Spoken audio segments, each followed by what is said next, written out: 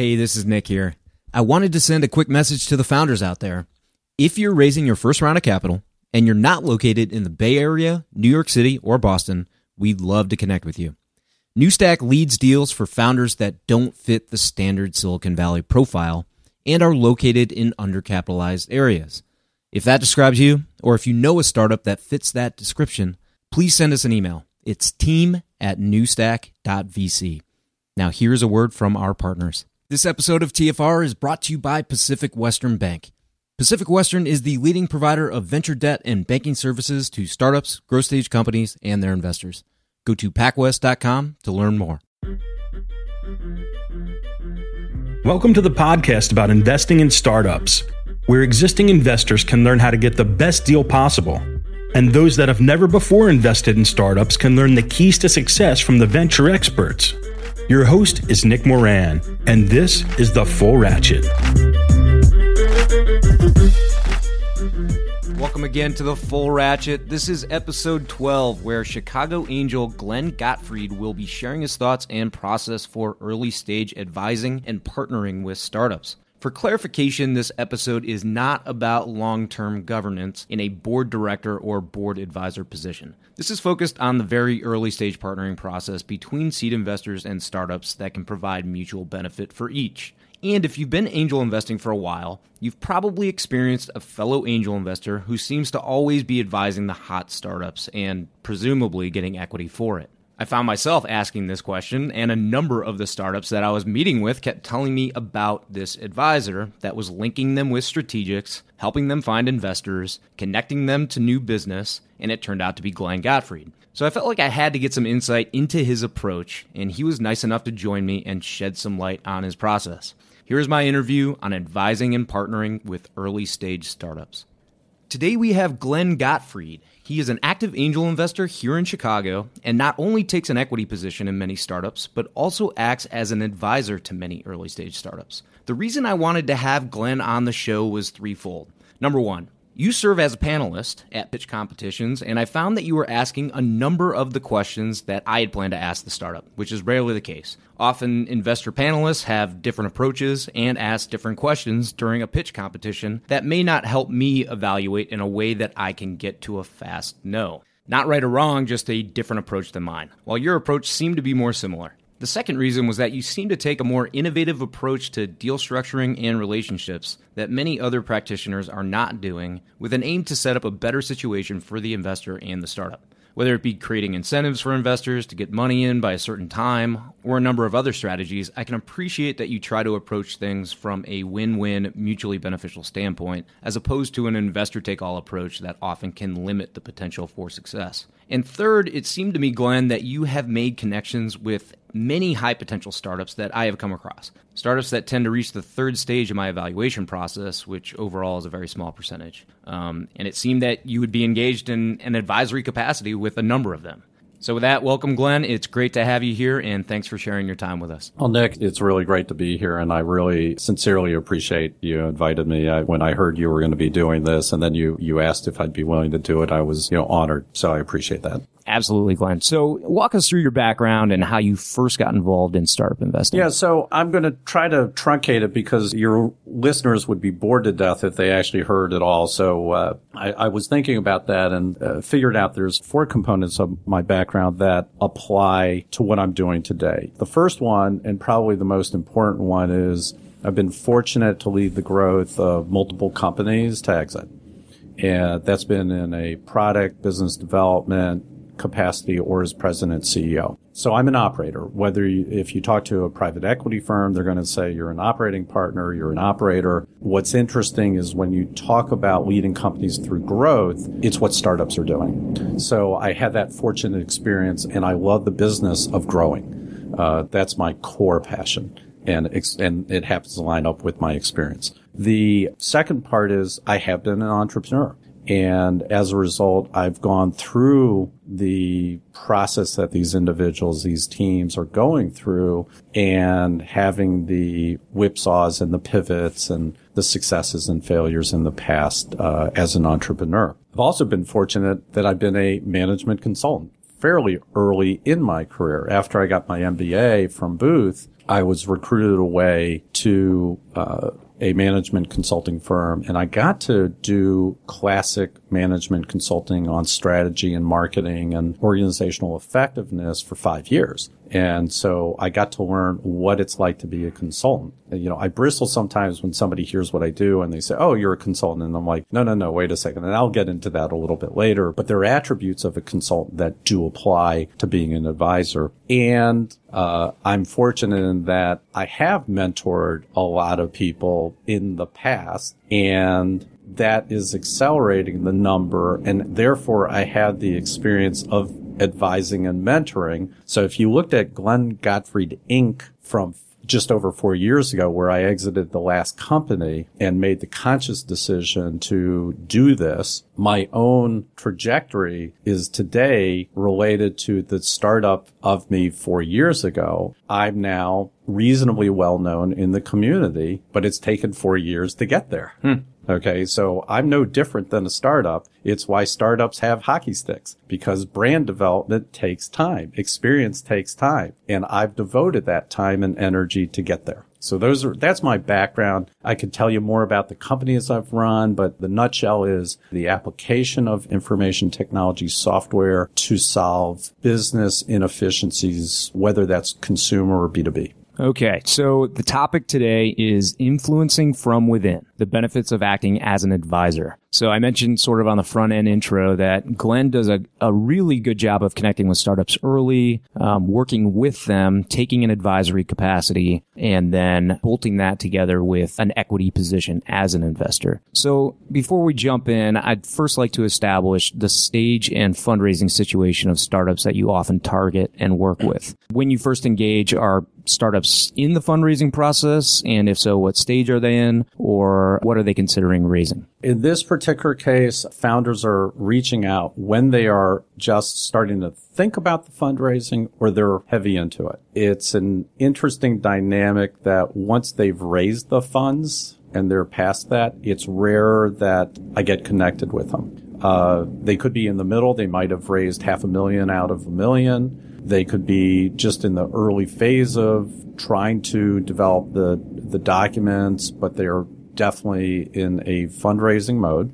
I purposely, because of how my personal investment strategy runs and my time strategy, I spend a lot of my time with middle market companies on the board and strategic advisor who pay cash and equity. When it comes to the early stage world, the startup world, I passively invest in BCD rounds where most of them or virtually all of them are outside of the Chicago area. They're much further along. They're backed by some real heavyweights. And the ones that I look and focus on for the purposes of being an investor and an advisor, board member, are going to be very early stage here. And what sort of directional amounts are they raising at that early stage? Well, one of the first conversations I'm going to have with them revolves around what do they need it for and therefore how much. But it could be anywhere from their initial seed to $300,000-$400,000 to $1.5 million plus. Again, you find that look at the entrepreneur, the business model, the market they're in helps dictate, how much money they're raising and for what purpose. It's always funny to me when you ask a startup how much they're raising, they throw out $1.5 million, and you ask why. What's your burn rate? What milestone does it get you to? And what they hear is what the general marketplace has told them. Oh, you should be asking for this. Right. Right. Yeah. And so that's what they do. And you go, come on, guys. Yeah. Well, that's a topic we could spend a whole nother hour on. So maybe we'll table that for another time. But all right. So before we address the why and the how of working with startups, let's start with the where. So where do you find startups with a strong potential? First off, you'd earlier mentioned I do I judge and sit on these pitch events and things like that. So a certain percentage of them do come from that environment. And I'm fortunate that several organizations view me as a qualified panelist. So that's group one. I have developed good relationships with a number of the angel groups in the Chicagoland area, whether it be Venture Shot, Hyde Park, Heartland, West Suburban, Cornerstone. they, not always, but they'll invite me to some of them, particularly when it makes sense and it's relevant. The other thing, and this is the one that angel investors or anybody who wants to be an advisor or an angel investor, I meet with so many early stage companies, and I'm on the board of so many and advise so many at this point that I'm getting referrals directly to these founders who are asking their cohorts, hey, who would you talk to? Who should I reach out to? And so I'll get introduced. Again, that goes back to been doing it long enough. My own brand is developing where I'm seeing things over the transom that I'm not even out there looking for. Rather, other angel investors are saying, hey, Glenn, what do you think about this? Would you like to talk to the founder here? I think these guys, forget the money issue. They need somebody who can help them move forward. And they know that I will always give it a founder 30 minutes. Whether they get an hour is dependent upon that first 30. Yeah. So it's a very broad range that is available out there for any angel investor to go to. You get to pick. Some angel investors, and I've actually had early discussions with people who wanted to get into angel investing, and they're asking me that question, and they're being pitched by the angel groups to join. And for some people, that makes all the sense in the world. That's really where they should be going. And I think that's a good endorsement for plugging in to the startup environment, the ecosystem, wherever you're at. If you're going to be a practitioner, if you're going to be a professional doing this, so many strong leads come through referrals. People whether it's startup referrals, it can be other investor referrals. Certainly, if you're looking to get involved in a serious way, you got to plug into the network. So once you've identified a startup, what happens next in the initial engagement process? I'm glad you call it an engagement process, both parts, because as I alluded to, I will take a 30-minute coffee with pretty much anyone. If I'm referred to them, I've seen them. That 30 minutes is the start of a go, no-go decision process that continues for a period of time. In that first 30 minutes, number one, I'm sizing up the entrepreneur. My first hurdle in any involvement starts with the entrepreneur. Bet on the jockey, so to speak, right? For any entrepreneur who's listening out there, if you're not coachable, if you're not open to listening and evaluation, you're never going to get a second meeting with me, or the likelihood drops off significantly. So that first 30 minutes is that. But at the same time, that first 30 minutes of engagement process is learning about that business, or if I already know about the business, I've seen a deck, getting a feel for that founder, them getting an opportunity to get a better sense of me. Because an investor advisor is a different thing than a pure investor. The founder side, if I want them to think of me as an advisor, it's a two-way street. If I'm just an investor, then I'm just a money person and they can treat me as such. So it's a two-way street, very much so. So that's stage one is that 30-minute to 1 hour conversation with them. My wife argues with me.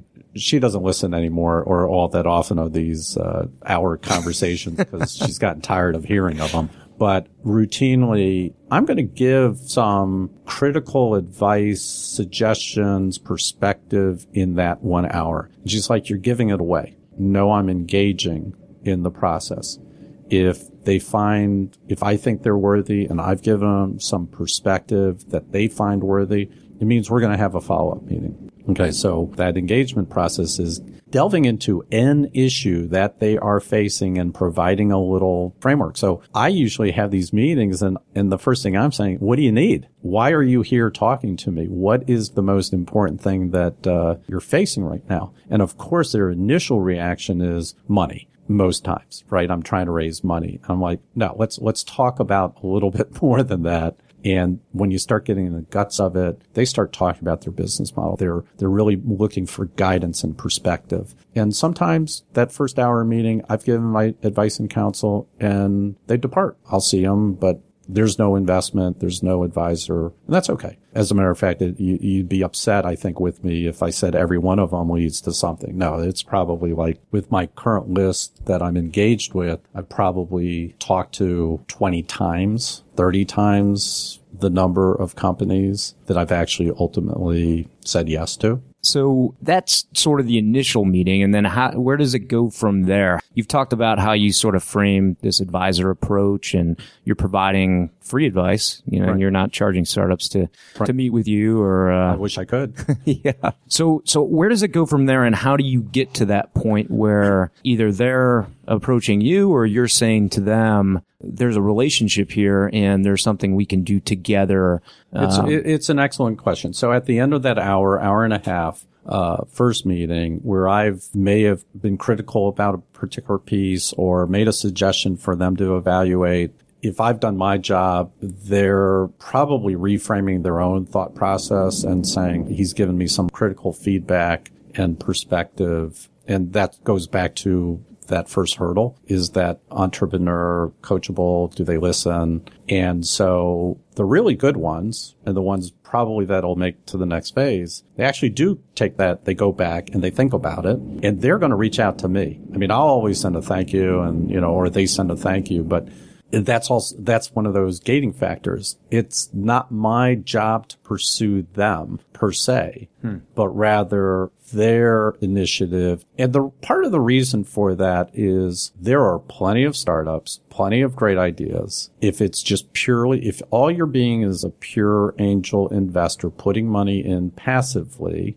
sort through and pick the best deals and put the money in and then see if they reward you. That hurdle of them actually evaluating and getting back to me and wanting that second meeting is another assessment point of that entrepreneur. If they're willing to do that, that means there's a connection starting. So it's a more passive approach in that regard. Rarely do I get hot enough to be the reach out point. Now, there are certain circumstances where after the fact, now they're on my radar screen. I may have a connection. I may have something come up down, a week, a month later that is relevant for them. And I'll give them that connection. I mean, it kind of puts me back on their mind. And I know they've got a lot of other things rolling around. And so in some respects, maybe the last thing they're thinking about. But I also believe that our job, when we're doing this is, hey, I saw this, thought of you, here's a connection. I'm not going to tell you that it's going to work for you or not, but here it is, do what you want. So that second phase is 9 out of 10 times they're coming back to me and saying, hey, can we meet further? I have some other questions. And there it can then get into a very fast engagement relationship, or it could take a long time. I mentioned one of them within 2 weeks said, I'd like you to join our board of advisors. Not an investment. This was just, would you join our board of advisors? And, of course, I'd done a little bit more diligence around it, but, said, yeah, let's have that next meeting, talk about what that consists of.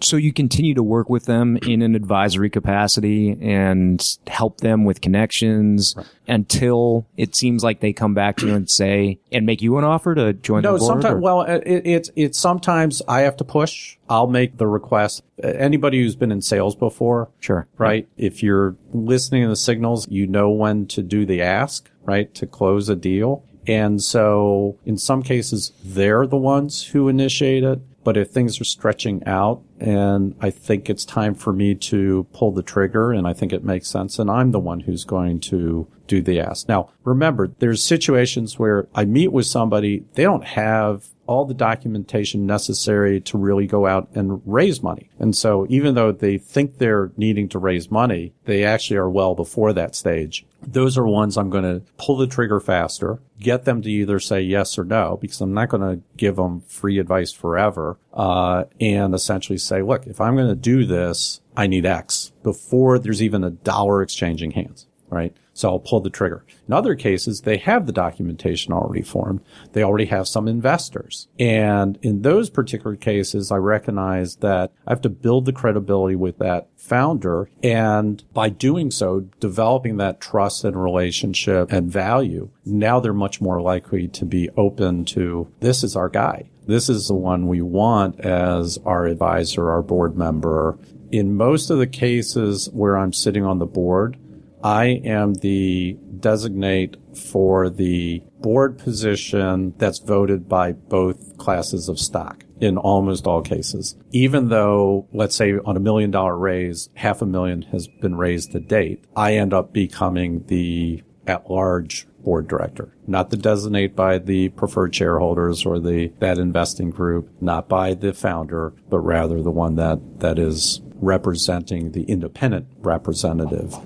Is that a challenge, or is that just having the right term structure around your advisory position? There's a legal component to it, which revolves around the shareholder agreement and the offering documents and things of that nature. And by the way, I mean, there's certain situations where they're only raising convertibles, so there is no board position for the convertible debt holders. What the entrepreneur is looking at is they need somebody who is supportive of what they're doing, but also provides that independent perspective that makes everyone comfortable, really comfortable. And that's, where I try to bridge. I'm there for the entrepreneur and I'm looking out for their interests, but I also have a higher duty to the company itself, right? So yeah, there'll be situations where a raise of $500,000 convertible, I get named as the independent board member. Other cases, it's a priced round, preferred shares, and I get named as the independent board guy. I go into the offering documents, they announce it, and I pull the trigger, they pull the trigger. So help us understand what the key benefit for the investor is of taking an advisory position. Okay. So it was interesting when you presented the topic to me, and I was thinking which one to take and whether this makes sense. So I'm going to take a step back and say, back to that earlier conversation point of experience versus passion. And first and foremost, as an angel investor looking to be an advisor, if you don't have the necessary chops and expertise, you're doing both yourself and the company a disservice. Mm-hmm. Okay.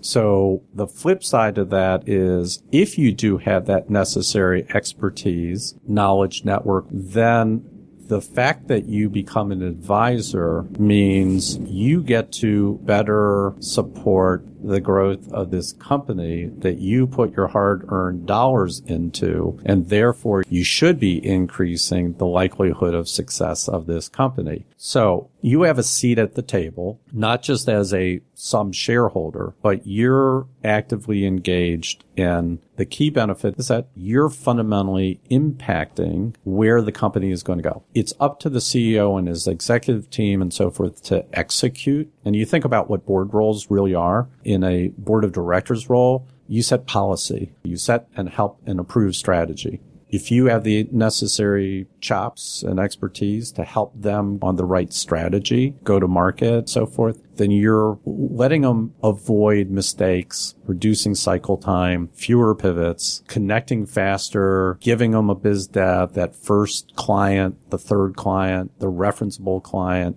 Then you're adding tremendous value to the situation. I hate meeting advisors who bring nothing to the table, and they actually make things more inefficient. I kind of reflect the story that if you talk to any of the companies that goes through an accelerator, that 90-day intense practice, where 100 mentors, 200 mentors, the first 30 days, they're inundated with these guys, right? And I happen to advise one of the companies that went through Techstars. And before they started, I warned them. I said, you are going to get polar opposite suggestions, recommendations. One will say this and the other will say that. So which is right? Okay. And I said, that's your job. That's going to be your job. When you finally have a company that's either raising money or is right in the middle of the raising money, but also going to market, you don't need polar opposite just because you've got somebody who thinks it's a great idea. That's bad news because that just means the CEO is, whipsawed around. So that's why I have a problem when you've got an advisor who doesn't have that experience and so forth. Anybody can come up with the ideas. Anybody can brainstorm and go, well, maybe you can do this or maybe you can do that. You got to have some basis as an advisor to be saying what you're saying. It may be polar opposite of where they're going, but if you have a basis for it, that gives the founder, the entrepreneurial team, the understanding of what do we need to evaluate and why you're making that kind of comment. I never tell anybody I'm gospel. What I'm telling them is, based upon my experience, what I've seen, I think this may make more sense than what you're currently doing. Your job as the entrepreneur is to go assess it and come back and say, you know what, Glenn, you're wrong. And here's the reasons why. And guess what? In that process of telling me why, I learn more about the company and the situation, and therefore I'm going to become a better advisor. Or they come back and say, you know, you're kind of right, but not exactly the way you said it, but I'm going to make some shifts here. Or in rarer cases, they come back and say, you know what? You're absolutely correct. And I've got a specific situation where the business model, and I understood why the entrepreneur was talking about a subscription-based model, because that's the buzzword.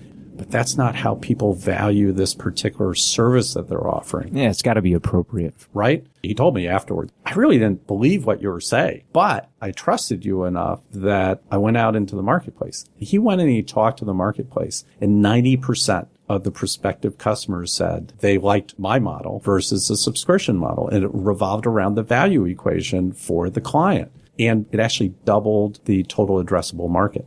Yeah, when I talk to other investors about their engagements with startups, I always encourage have them test. Absolutely. You know, find the target market. It's easy and it can avoid headaches and pivots later on. But so I hope I answered the question. In some respects, I'm waving off. I'm basically saying be aware of yourself as an investor advisor and rigorously evaluate yourself. Say, am I going to add value to this situation? You have to be the one, you know, who is honest with oneself. The reason I say that is founders raising money to them is in their initial mind is everything, right? Mm-hmm. They will do things contrary to the best interests of them, like bringing on an advisor who doesn't have the skills because they see that shiny check. Okay. So where behaviorally, most of them are not in that sweet spot of saying who's the best person, right? And so the first part is you yourself better have a very firm idea where you're going to add value. And the beauty of that is then when those situations do come up, you know in your heart of hearts, you're going to add value. You're going to help accelerate the growth of that company. You're going to be better at helping the company raise funds. You're going to be better once the funding has occurred in guiding that team, helping them understand where they need to go, and everybody gets rewarded as a result. In this ego-driven business that we're in, you find people, you know, taking these advisory positions in disciplines or in verticals that they have no experience in. And it may be a natural tendency, but I think the investor does theirself a disservice as well, not only on the financial side, but timing. You can spend so much time advising any individual startup. And if it's not something in your wheelhouse, then not only are you reducing their chance of success and your time to cash, but you're wasting your own time. So then you don't have as much time to spend with the ones that you should be advising or you should be investing in. Absolutely, Nick. Absolutely. And actually that segues to an interesting point. When I do meet with founders and we talk about me in a board advisor or board of directors role, I'm very clear about articulating where my value is to them so that they understand what they're, getting into and whether I fill a particular capacity or not. We also then talk about who else is needed. We really look at and say, who do you need? Okay. That's not me, but someone else. Maybe they need somebody who's a little bit better at finance. Maybe they need somebody else who's better at the marketplace. Because sometimes I'm brought in because of my core general expertise, not specific to a particular market or otherwise, but the fact that I can mentor them to become better CEOs, right? But in those situations, I got to help them find, or they've got to find somebody who knows that industry like a rifle shot.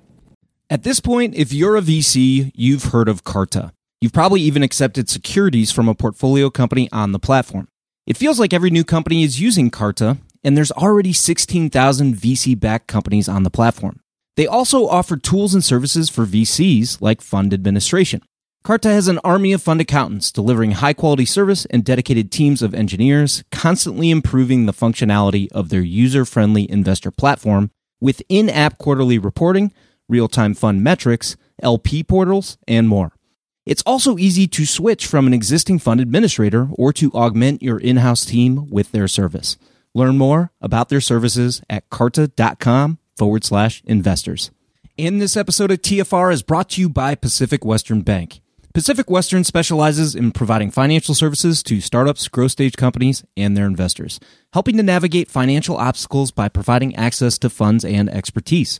Pacific Western's customized products and team of venture banking specialists provides a banking experience designed specifically with startups and VCs in mind. If you run a tech company or if you invest in tech companies, it's strongly advisable that you build a relationship with the folks at Pacific Western. Go to pacwest.com to learn more.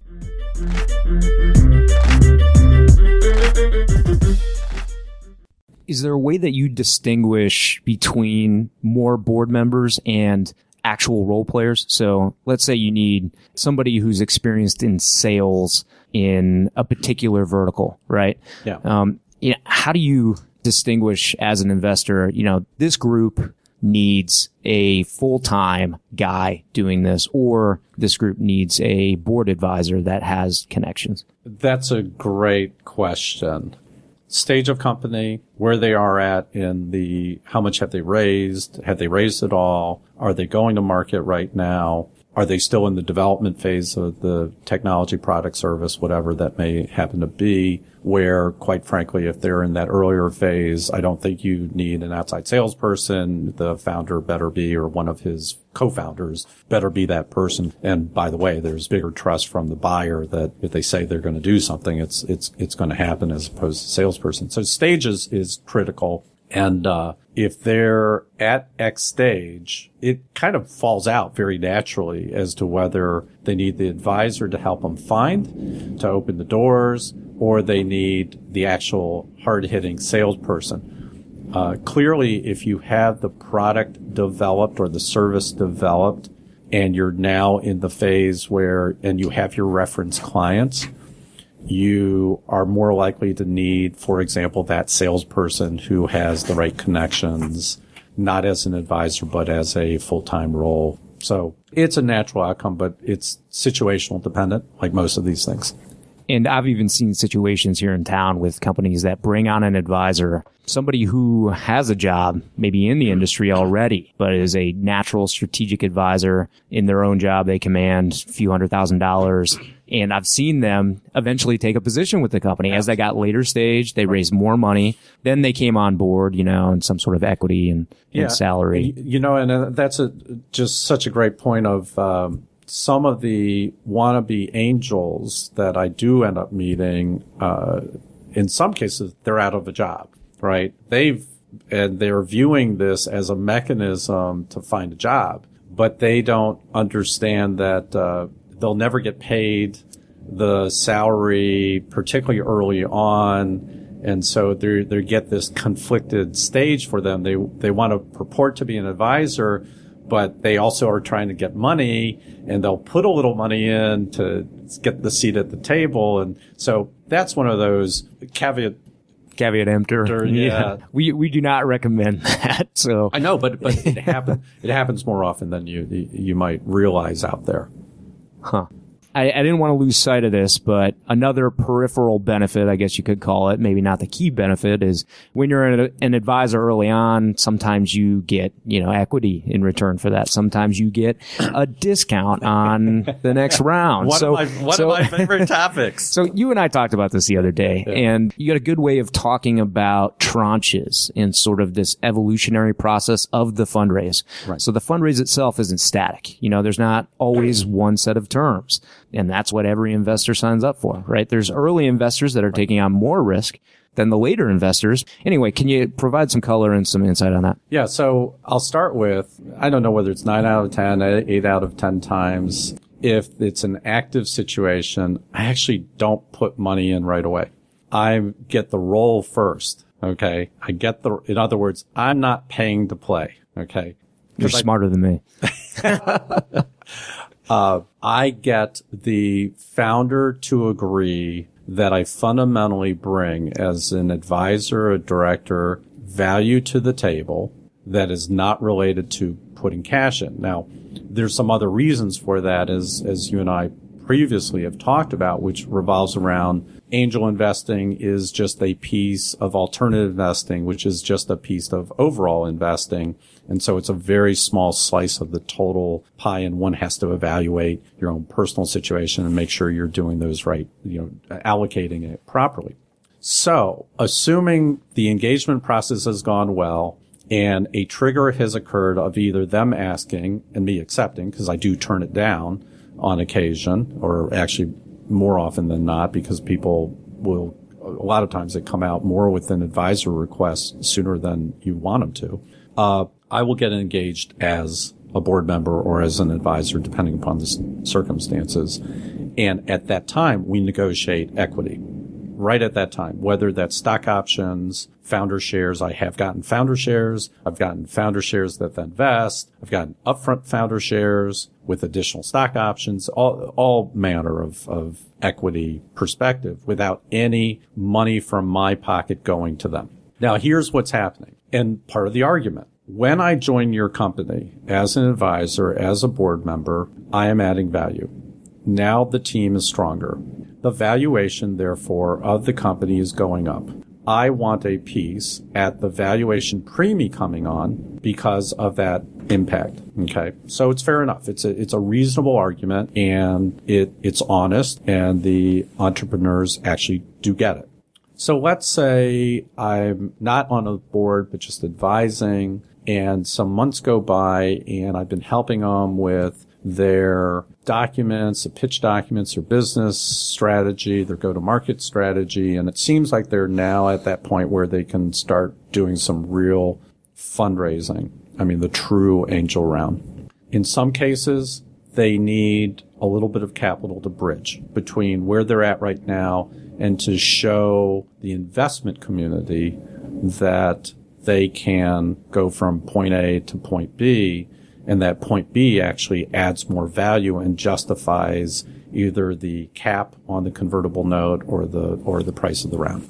I'll make a decision at that point as to whether they need that money. If they truly need that money to be able to bridge, then I'll make a decision on investing. But that's when I have convertible, harsh in their terms, appropriated as the angel investor terms, relative to what I expect. Not with any bridge you should have. Absolutely. Very strong terms. Absolutely. This is where I think most angel investors who I've met fall down. They really don't understand the full dynamics of the phases, the tranches that go on, and therefore demand the right amount of discount, the right cap rate, whatever it may happen to be. And we talked a lot about all these different ways. You had some really unique things that I loved and will start incorporating in my own, negotiating of convertibles. So that's part A. Part B is now you're actually going out to the marketplace. Now we are raising money from the angel community, and sometimes the strategies have to revolve around tranches. The first angels doing the first 100,000. Let's just use an example of a $500,000 round. And they've already raised some friends and family money before, and now they're going out to the market in a more professional capacity because they really are dealing with third parties who don't have a relationship specifically, and they have to show the economic value and the opportunity and so forth. In a lot of cases, I'm going to be saying that first convertible, the first 100,000, the first 50,000 gets a better discount. Even though, it's an artifact of how things operate that they'll raise $500,000 and now, as you said earlier, they'll close. It's a running close as opposed to an escrow and only breaks after they reach the $500,000, right? It's an artifact of what goes on today is it's a take it as it comes in and start working. Well, in reality, that means there's a de-risking going on. Through time, the first ones in are taking the highest risk. So the really savvy investors, angel, and I tell this to the ones who really have money and are trying to get out there ahead of the curve, is take a bigger discount, take a lower cap. Reflect the fact that you really are you're part of that $500,000 round, but you're signing that check over $50,000, you're adding a lot of value to them right there and then, and therefore it should be reflective of it, the economic value, right? Either A, don't be first money in, or B, if you're first money in, you should be rewarded for it. Correct. So this topic of valuation and negotiating the terms and all that is its own discussion. It's its own course. When you had down here later, is there a topic in venture investing that you would suggest be covered? Guess what? That is the series that should really be covered first and foremost. And I think we as a group of angel investors, the company founders don't like me because of this, because I'm advising the angel investors on how much stronger to be on that part. So they're but they get it. That's the funny thing is now I'm an advisor to them and I'm saying, I think you need to give a bigger discount. I think you need to have multiple tranches. And because I really think you have to do your investors right. And there's a scarcity component and there's it just increases the value equation for both sides. Well, and you're trying to get the startup funded, right? So, right. I mean, I see these guys doing these rolling fundraisers and they got the same pitch at every event. I have a situation right now where the original terms was $1.5 million. They closed about $500,000 and they have gotten to another level. And through that process, their education is much higher. We just cut the $1.5 million down to $1 million. Okay. The round. We'll take a little bit of an oversubscription. So, we'll take 1.2 million in totality. And realization for the earlier investors and even these later investors that we don't need quite as much money right now. We really need to focus not on the fundraising that's taking 2 years, but start moving forward. We'll get to a point, and if we're successful in getting to that point with now the $1 million, the next round is not a $3.5 million valuation, but $6 million. And so all those other investors are going to go, great job. And they're going to want in on the next round as well. Yeah. So by doing it the way that we're describing here, you are accelerating or should be accelerating the speed. The later angel investors are getting in at a better price point or the correct price point, better risk reward price point for both the company and for them. And they're respecting the thing. It's interesting. And one of the companies that I thought did a great job, and this is one that I'm more of a passive investor than anything else, was Advanced Cooling Technologies here. Heartland Angels had put on a pitch event with them, and Ron Kirshner was kind enough to invite me to it, and loved the pitch, loved the entrepreneur, loved the market they were in. At that point, I knew relatively nothing about med devices, but I really liked the situation. Their offering document was crafted well. They had a close date, not a dollar amount, but a close date, that if you put money in by this date, you got this discount. And if it was after that date, you got a different discount. And, which was really smart on their part to do right from the get-go. So they've done things really, really right all along. They've accomplished, took them longer to get to some of their metrics. They're now in a raise right now, which I think is close to closed anyway. Valuations have gone up. I sent a note actually to the CEO saying you're too generous on the pre, that you could have gotten more. And he was like, well, thanks for championing me. But, after discussions with the current investors and so forth, I agreed not to be piggish about it and gave them a lower. And I respect that.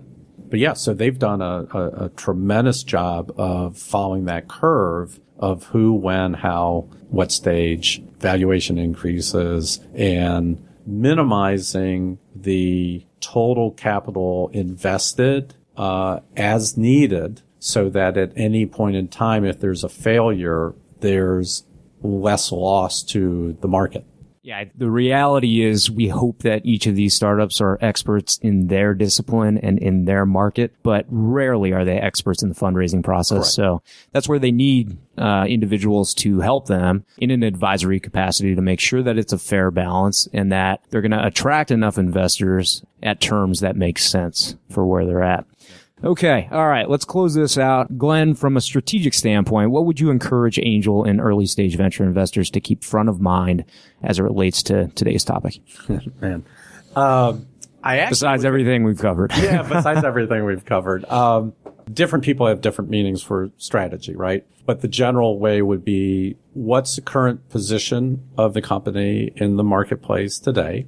Where are the trends, the generalized trends and so forth moving forward? How do we attack this marketplace and grow as a result? And what trends do we see happening so that we can be faster to a particular arena than someone else? Well, it applies to this too, kind of the same way. What is your personal core strengths and capabilities? How does that align up with the needs of that company that you're talking about putting money in and being an advisor to? Do you have a short-term ability to support them, or is your expertise and capabilities something that will be long-term? And when I say long-term, 2 years, 3 years, 4 years along the path. Earlier, I'd made the comment about, I'd get back to consulting. Consultants are brought in for a specific issue. It's transactional in nature. An advisor, a board member, is about really understanding the whole and the path. There are going to be multiple issues come up, and you want to be in a position of providing that guidance through all stages, or at least reasonable stages of its development. And so strategic positioning or strategic standpoint is, if you bring that stuff to the table and it's a clear matchup, you, number one, should be able to get the equity economic value of being that advisor. And it's not just the cash you put in, so it's cash plus that. And that is where, circling back to the core, that's where you're going to get the most economic rents for your time. Mm-hmm. That is where you're going to get the best value for your time. That is where your investment multiple will go up more if you focus and concentrate that way. When you run too far afield, it gets dispersed and your economic rents are going to diminish as a result. And time is money. Regardless, I mean, it's a cliche, but the reality is it is. And if you spread it too thin, you won't get the ultimate total returns that you would anticipate. Great. We talked about this before, cover any topic. You mentioned sort of going much deeper on the process of the fundraise and how it can be separated into tranches and the nature of discounts at different tranches and bridges. But who would you recommend, or who do you think would be great to speak on that topic? Any ideas? Well, first off, I actually think our conversation that we had separately, that you're actually, you're far ahead than most people are right off the bat. So I'm going to give you a personal plug and say, talk to Nick. You actually did a good job. I mean, I was impressed with, I know I came up with some things that you said, wow, I hadn't thought of those aspects to it. But you also had a couple things that I'm like, oh, you know what? I got to incorporate into it. There are what I would call, I'm not going to name names at this point. I don't think that's appropriate. There are various groups and people who have been doing angel investing for a significant period of time, who've seen a wide range. And I would say those are the individuals you reach out to. But as a founder, as opposed to an angel, so speaking from the founder side, it'd be like, go to those individuals who are not your target organizations that you're going to raise money from. In other words, it's hard to go into somebody and ask advice and counsel on pricing and terms and so forth if it's the person you actually want to raise money from. Sure. What you're going to do, and you should be doing as a founder, and also, by the way, an angel group is, the angel investor is, again, you know your markets and you are comfortable putting money into med tech, for example. Go talk to some people who are not your typical, both outside of med tech, to get that perspective. If you're in med tech, you go to some of the other people who've been around doing it before, and ideally, you ask for examples in the past and you take a look at them. But here's a difference between angel groups and individual angel investors. Angel groups negotiate as a group, not as an individual, right? And so if you are a member of an angel group, you're going to get the terms that are associated with how that team did. And so by definition, you're joining an angel group because they have more experience, et cetera, and they're bringing to the table that expertise. If you are an individual angel investor, hook up with individuals like yourself or others who've done deal flow, ask to look at the terms that they've received in the past, and it's an education process. I am hoping to actually create a course on just this topic area at some point down the road here. We talked about that before this interview. And I think that's an area that really does need a group of people who have experienced these getting together. Maybe that's what we need to do. Maybe you need to be the catalyst to say, hey, I want to get a group of Chicago angel investors who've done a fair number of deals, who've advised on these deals, and let's get together and talk about best practices on negotiation terms and so forth. I won't name names, but I remember it was a funny situation of founder handed me a term sheet that they had gotten from their attorney, and there were two parts to it. Number one is I recognized the term sheet because it was just a cookie cutter of one that I had been involved in previously. And the other part, though, is the attorney had left terms in that were negotiating against themselves. In other words, it was actually too favorable for the angel investor. We got to that point through the negotiation process. So I'm sitting back going, holy Christ, this is bad. So don't look at necessarily the attorneys out there as being the experts in it. They're not business guys. Talk to those who really understand investing, really understand where this fits in the total, how the implications of a 30% discount versus a 20% discount on a convertible note will impact you when you do 10 of these deals. Not one. One by itself, okay. 10 of them, though, it becomes meaningful, that difference. Yeah, I'm fortunate my brother is an attorney, and we review terms. It's amazing, the things that jump out. And if you, we'll both catch things. But yeah, but even then, you think about it, when you and I met before and I told you what kind of discount I got, and then that I had a term that if they didn't raise X money by X time, that my pre-money went down by 80%. Contingent clauses, Contingent clauses, and you're like, holy Christ, right? Exactly. Okay. So you learn so much from just working with other. Exactly. And so that would probably be the thing I'd say is, search out, find the strong reputation people. As an angel investor, other angel investors have no problem. We're a special breed, special group of people here. Search them out. Don't be a loner in that regard. Develop that network of those angels and learn from each other, and we'll be stronger on these deals. Okay, so perfect way to finish it out.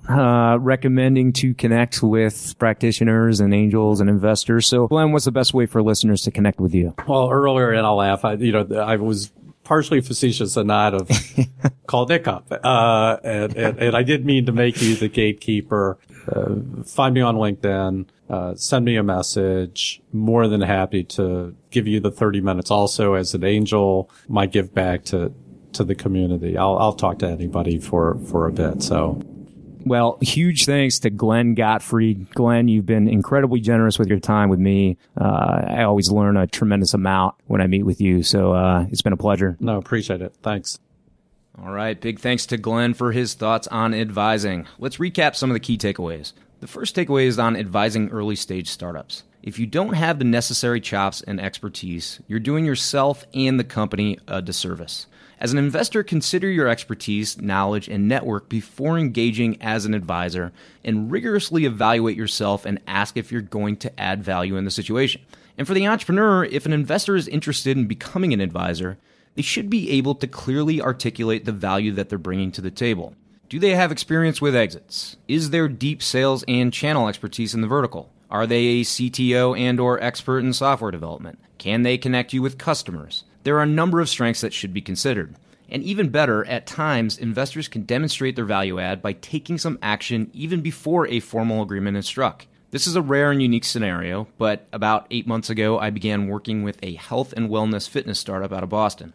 Originally, I was a huge fan of the idea, and the more I participated, the more opportunities I sought to help. For example, they did not have a presence in Chicago, and I thought they were missing out on a big market. So without much effort, I was able to help generate a user base here that's outgrown the original locations.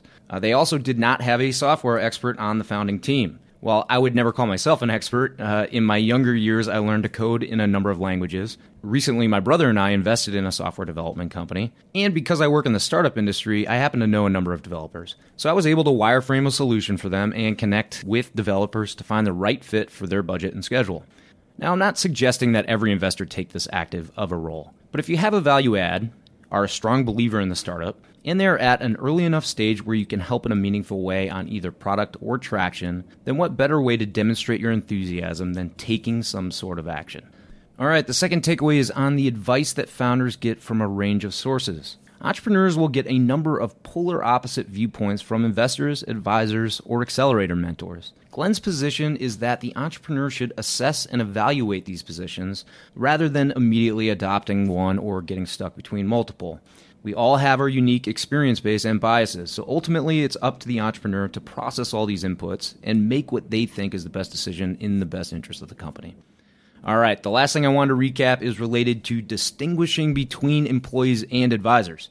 Now, while advisors will have a range of involvement and contribution, they should be thought of as facilitators, not role players. While I helped jumpstart traction in a market for a startup, that was a one-time event, not an ongoing activity. So the board and the founder of an early-stage company must be very thoughtful about the stage the company is at and if the requirements are best filled by doers or facilitators. Okay, let's close out with the tip of the week. This week's tip is titled The Bridge to Nowhere. We talked earlier about the rolling close or the cascading close. My assumption upon entering the industry was that all fundraisers would utilize escrow, and a minimum amount of dollars would be required to trigger the round close and transfer the money over to the startup. However, to my surprise, there are a number of situations where this isn't the case, and an escrow is not utilized. What this means is that startups are doing a rolling close during their fundraise. So while they may be raising a $500,000 round, they are collecting $10,000, $50,000, or $100,000 checks as they go.